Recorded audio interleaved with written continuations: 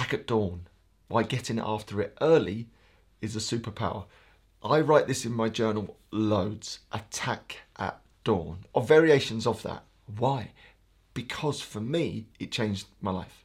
Getting up early, the miracle morning, as Hal Elrod describes in his brilliant book of the same name, transformed my life.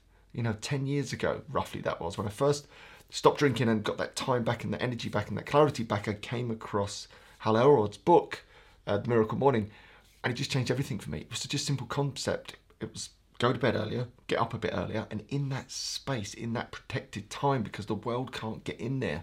There's no lost lunch boxes. The boss can't make demands on you because he's asleep or she's asleep.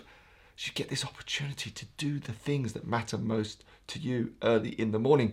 And I've treasured that space ever since, even when I stepped away from the traditional working career or the big broking job where I was forced into the mornings and I could pretty much do as I like. I still get up at 5 a.m. I'm recording this at now 6:40, having been on my spin bike, press upped, I've meditated, I've stretched, I've walked 2.5k to get here.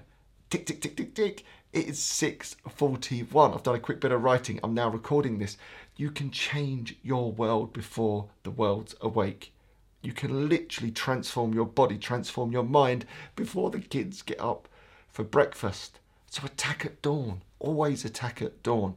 And the secret sauce to this is to go to bed earlier. That requires a bit of restructuring. But if you go to bed early, you can wake early. Early to bed, early to rise. I think this was Benjamin Franklin said, early to bed, early to rise makes a young man wealthy, healthy, and wise.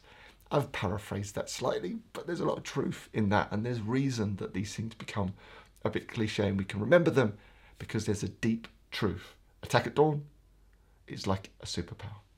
All right, hopefully you enjoyed today's little meditation and I'll see you tomorrow. Or maybe not.